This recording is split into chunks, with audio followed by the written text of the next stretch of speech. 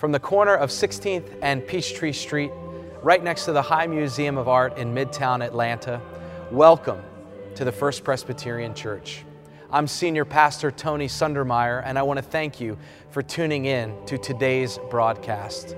And I would invite you now to join us in the worship of God.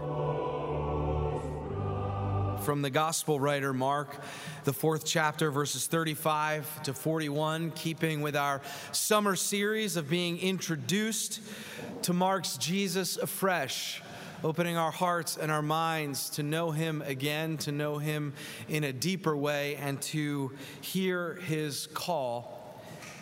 I'm going to add a scripture lesson I had not intended to until this morning. I was on my usual routine on Sunday morning. Outside of our prayer breakfast, I noticed a man in a brilliant white suit, wearing dark sunglasses and holding a walking stick. I immediately recognized him as being someone who was visually impaired. As I was coming by and saying good morning to everybody who was sitting along the pews outside of Fellowship Hall, he said to me and called out to me, "Hey."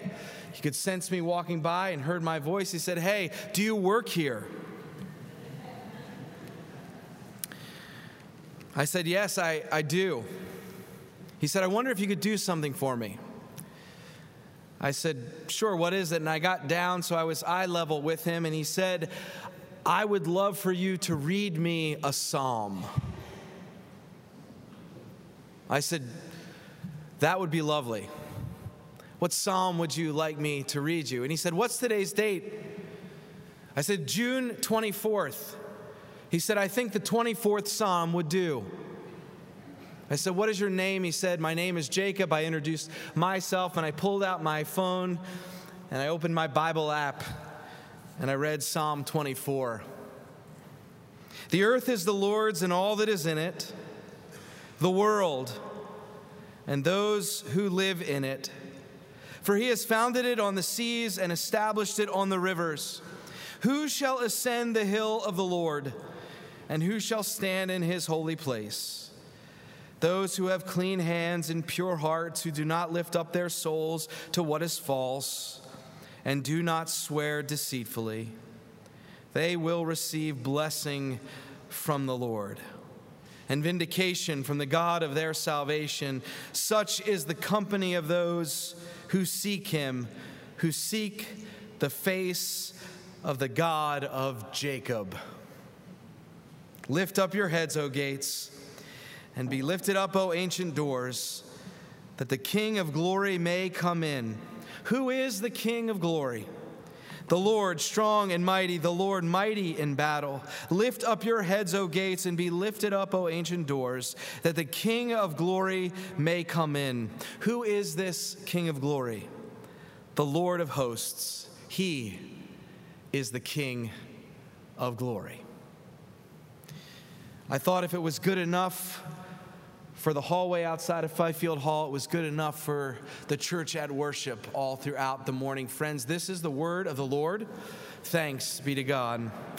And now on to Mark, the 4th chapter, verses 35 through 41. If you'd like to follow along on page 36 as I read aloud.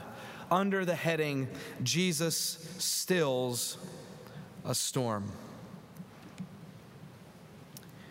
On that day, when evening had come, Jesus said to them, "Let us go across to the other side."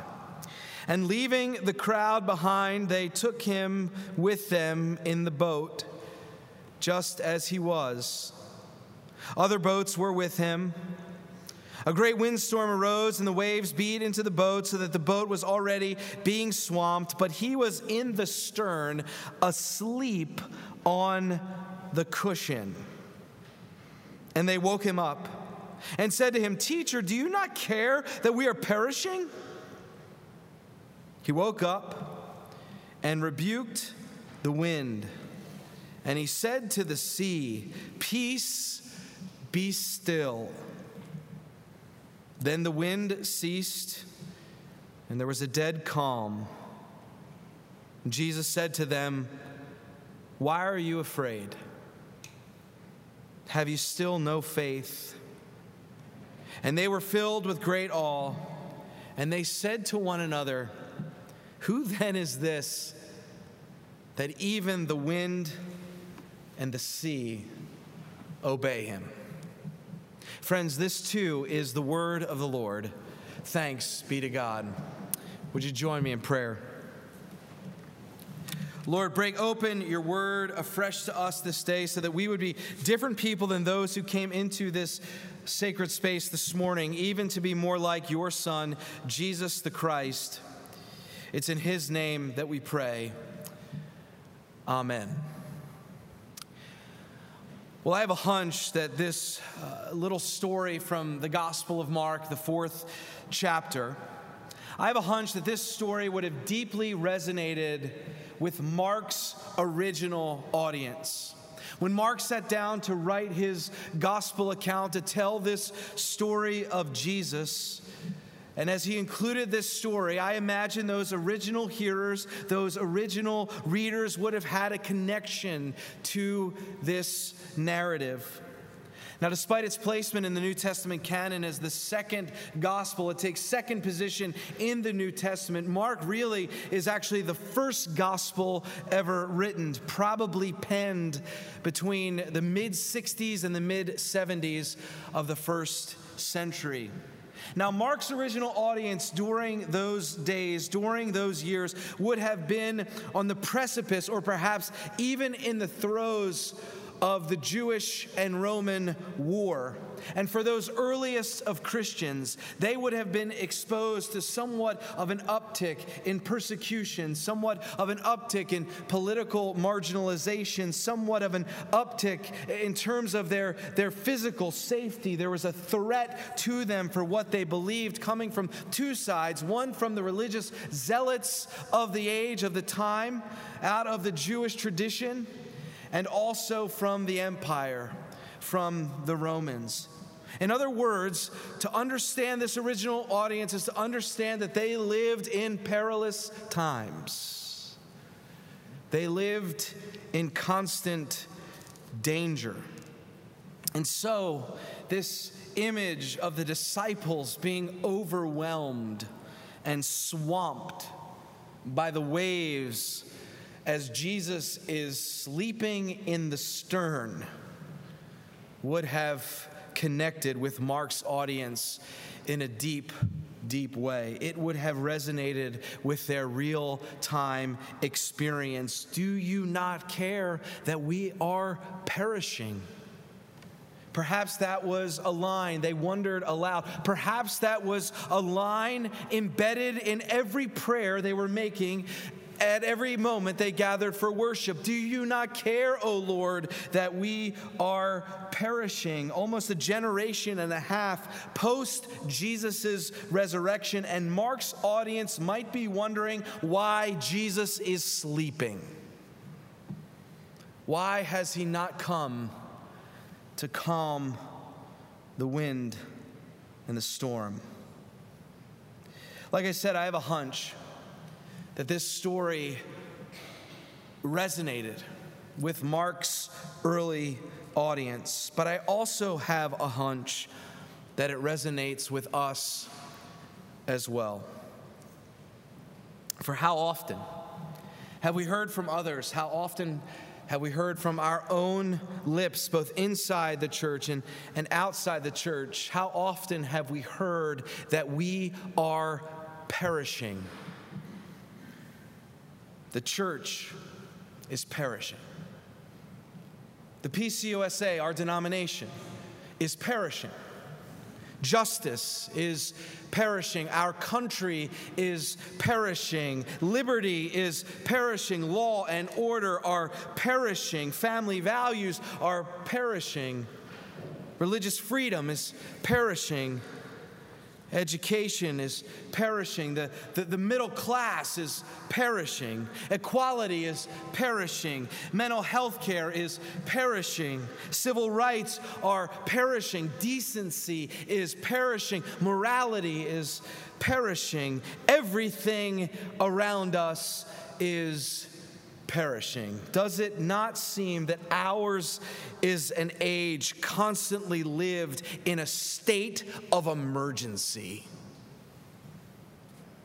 It is as if the cataclysmic, the catastrophic, and the apocalyptic are the norm. They're part of our everyday experience. And perhaps you, like me, wonder and pray in rhythm with the disciples, does anyone care that we are perishing? Now, in our time and in this age, there are those that are caught in these storms who have come to believe that there is no one on the other end of that prayer line, that there isn't anyone beyond this world. They've become convinced that there isn't a God or some transcendent being that actually has the power, that actually has the authority to still a storm, to bring that kind of peace that the world longs for. I said a few weeks ago in a sermon when I was talking about the contours of a secular age, and one of those contours is this idea that nothing comes from the outside. All of our help, all of our knowledge, everything that we have at our fingertips vis-a-vis our resources to face these storms, they're all here. Nothing is transcendent. Nothing comes from the outside. Jesus is not sleeping in the boat. Jesus is not actually in the boat. We're all by ourselves. We, the victims of a windblown and stormy age, must, in the philosopher Nietzsche's words, find our own will to power. He wrote this: the higher human being is distinguished from the lower human being by their fearlessness and their readiness to challenge misfortune. And for our purposes this morning, the stormy seas represent this misfortune. And Nietzsche calls us to abandon any God concept, abandon the idea that there is some power who can bring a stillness and a peace into the storms of this world, and lean into your own will to power and take these challenges, take these seas head on. Reminds me of Chuck Nolan, the character played by Tom Hanks in that survival film Castaway that came out many years ago. Chuck Nolan had to face the raging seas by himself. Nolan is a FedEx pilot who's in a jump seat, and the pilots who are piloting this plane, he's catching a ride to do his next job, and the plane goes down and it crashes, and the two pilots die, and there is Chuck Nolan, played by Tom Hanks, who finds himself on an uncharted island, and he is challenged with this misfortune to survive. He's challenged to stay sane. He is challenged to not give up. And he will have to meet this challenge, so says the film, literally setting off for rescue on the raging and tumultuous sea all by himself. Unless you count that volleyball that he called Wilson. But it'll be all by himself. And for many of us in our age, in our time, we have become convinced that Nietzsche was right. Jesus is not in the boat. We've become convinced that Hanks's Chuck Nolan is a mirror of our existence. We face the storm alone. Now, to be sure, there are those caught in these storms that have avoided atheism. They have avoided looking at the world through Nietzsche-colored lenses. They've moved away from that worldview, and they have maintained a belief in God. 90% of this nation articulates some sort of belief in a higher power in God. But the God that is believed in by many is the God of the deists. This God is not engaged in calming the storm and sort of watches over in sunlit skies, looking down on the storm clouds that shadow humanity. And for those of us who hold to those beliefs that we believe there's a God, but this God is not engaged in the world, The image of Jesus sleeping in the stern is an accessible one, isn't it? In the midst of this calamity, Jesus is sound asleep. And despite our faith in the existence, many of us will say, yes, I believe in the existence of the historical Jesus. I believe in his principles. I believe in what he taught. We are still no different than Chuck Noland, because we find ourselves alone, because Jesus is asleep. Jesus is nowhere to be found. And many people who claim faith will claim the Bible, and they'll say, hey, this is sort of like a survival guide to manage and maneuver the storms of our lives. And it's about principles. Our faith has become about principles, or about doctrines, or about practices, or about beliefs, and it's moved away from the person of our faith. We've settled for principles, and we've said we're all by ourselves. There's no person to join us. There's no person to make this right. We've got the principles, but we're still on our own. Then there are those caught in these storms, atheists, deists, Christians, people from all walks of life, people possessing all sorts of worldviews and all sorts of religious convictions from every corner of the globe. There's people who are so afraid and they are so tormented by the storm that they have become convinced that the only way the storm is going to be resolved is if they destroy the one they believe who is the cause of the storm in the first place. Is this not the pattern evidenced by humanity since the dawn of civilization? Whose fault is it? And once we find out, let's take them out. Let's destroy them. You know, as I was thinking through this point, I was thinking about the story of Jonah. Remember, a few years ago, we did a sermon series. Joel Lamont and I did a tandem sermon series on the story of Jonah. And you remember how that story begins, right? Jonah is called by God to go to Nineveh, to bear witness to God's grace and mercy, even for the Ninevites. Jonah says, no way.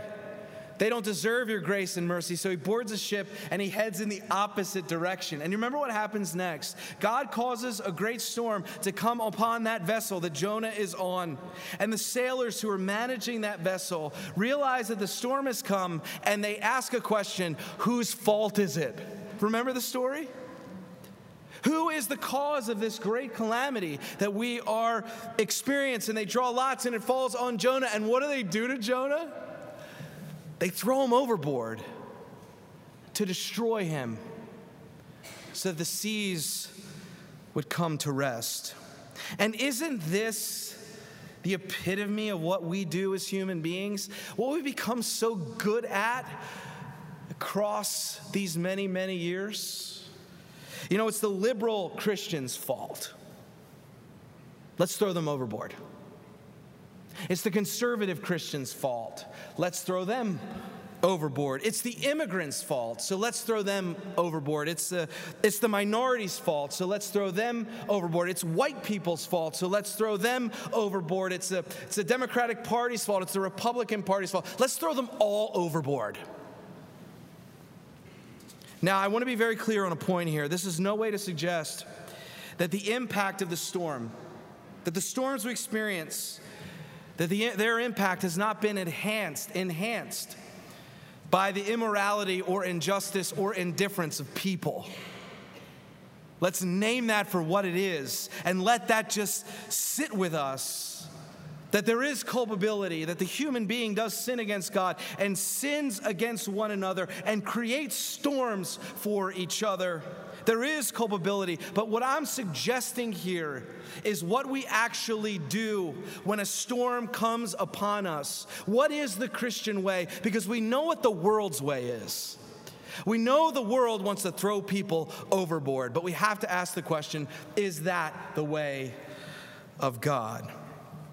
And so in our age, full of storms, in this age marked by a constant state of emergency, some people have abandoned God, and they're convinced that they are on the sea alone. Some people who claim faith, who believe that God exists, but think that God is asleep, that God is not intervening, that God is not present, that we don't have the person of Jesus with us. All we have are his principles, and we still find ourselves alone on the sea.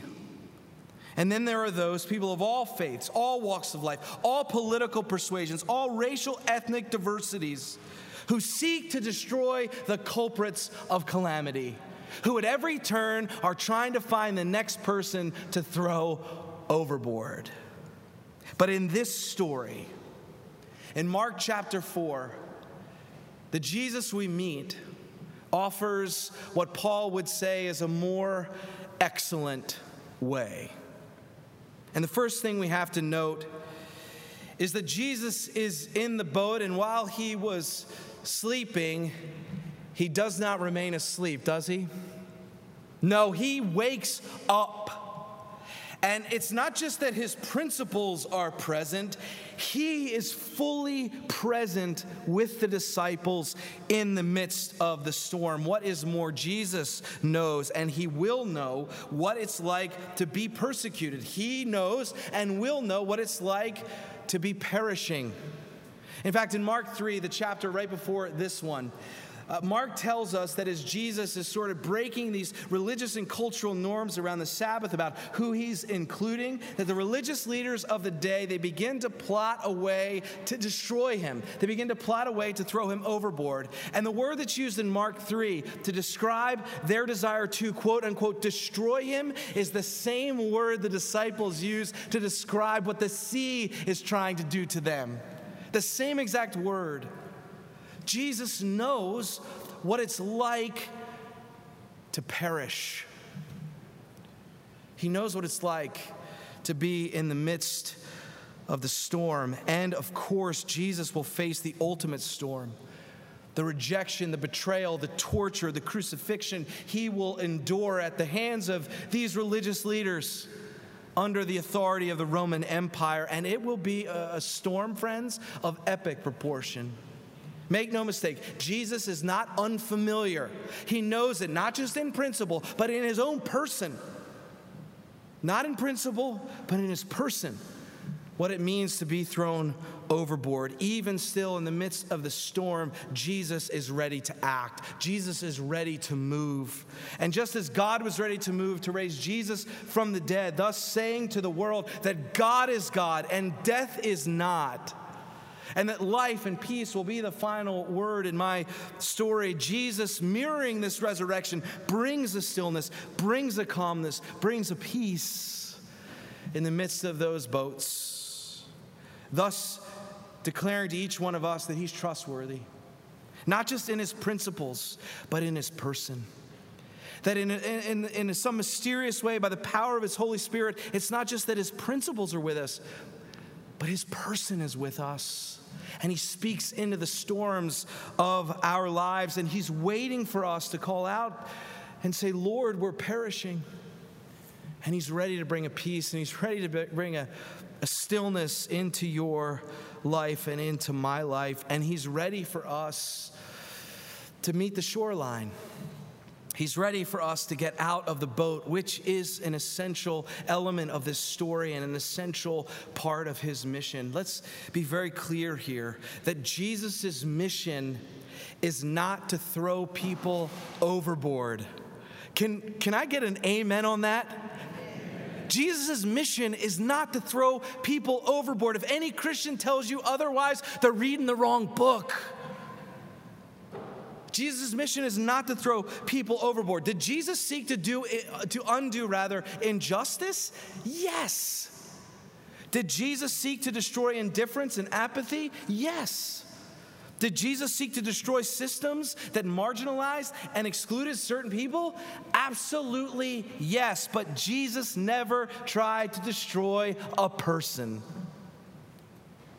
He never tried to destroy a person. He did not come with a sword, but with a servant's towel, a life lived in love. I want to close with this image. Early on in this text, Mark tells us that Jesus and the disciples get into the boat, quote, to cross to the other side. Now, this turn of phrase is not just about geography. It's not just about tracing the GPS here, about moving from one side of the sea to the other. This is actually a theological statement because it's part of who Jesus is. It's part of his mission. Because what they were actually doing is they were crossing from the Jewish side of the sea to the Gentile side of the sea. That's what they were actually doing. And after Jesus calms the storm, and after he calms the sea, notice that they don't stay on the boat. They go to shore, and they're on the Gentile side. And Jesus, the first thing he does, it starts in chapter 5, the first thing that he does is he heals a Gentile who is his racial, political other. He heals him of demon possession. Then they all get back in the boat, and they go back to the Jewish side of the sea, where Jesus is encountered by a woman who has an illness that has kept her on the fringes of the community, who has kept her as an outcast in the life of God and in the life of faith. And she touches the hem of his garment. Do you know this story? And immediately power flows into her. And she is healed. She is stilled. She receives peace, and she receives an invitation to enter back in as a full participant in the life of God and in the life of the community. And then Jesus goes on to one of the leaders in the synagogue, goes to their house where their daughter appears to be dead. Now, mind you here, we just heard in chapter 3 that the religious leaders of the day are trying to destroy Jesus. So he goes into perhaps an enemy's home, and he heals his daughter. Jesus' mission is not just to bring peace and stillness in the storms of your life, but also to invite us to the shoreline, to bring peace to the Gentiles, the racial, political other, to bring peace to the outcast, and to even, where it is appropriate, to bring peace to our enemies, to the one who seeks to throw us overboard. Jesus is ready to calm the storms and the seas of your life. And so ask him to do such a thing. Ask him not just via his principles, but via his very person, to be in that boat with you and to calm the storms. But don't stop there, because church, you got to get out of the boat. Jesus didn't calm the storm so you could stay at sea. Jesus calmed the storm so you could go to the shoreline, move toward the Gentile, move toward the outcast, move toward your enemy, bearing witness to peace. See, Jesus, he wants us to be storm chasers and peacemakers. So where are the storms on the shoreline? And where is the peace you and I have been called to bring? May we bring it for the sake of the gospel and the sake of the world. Amen.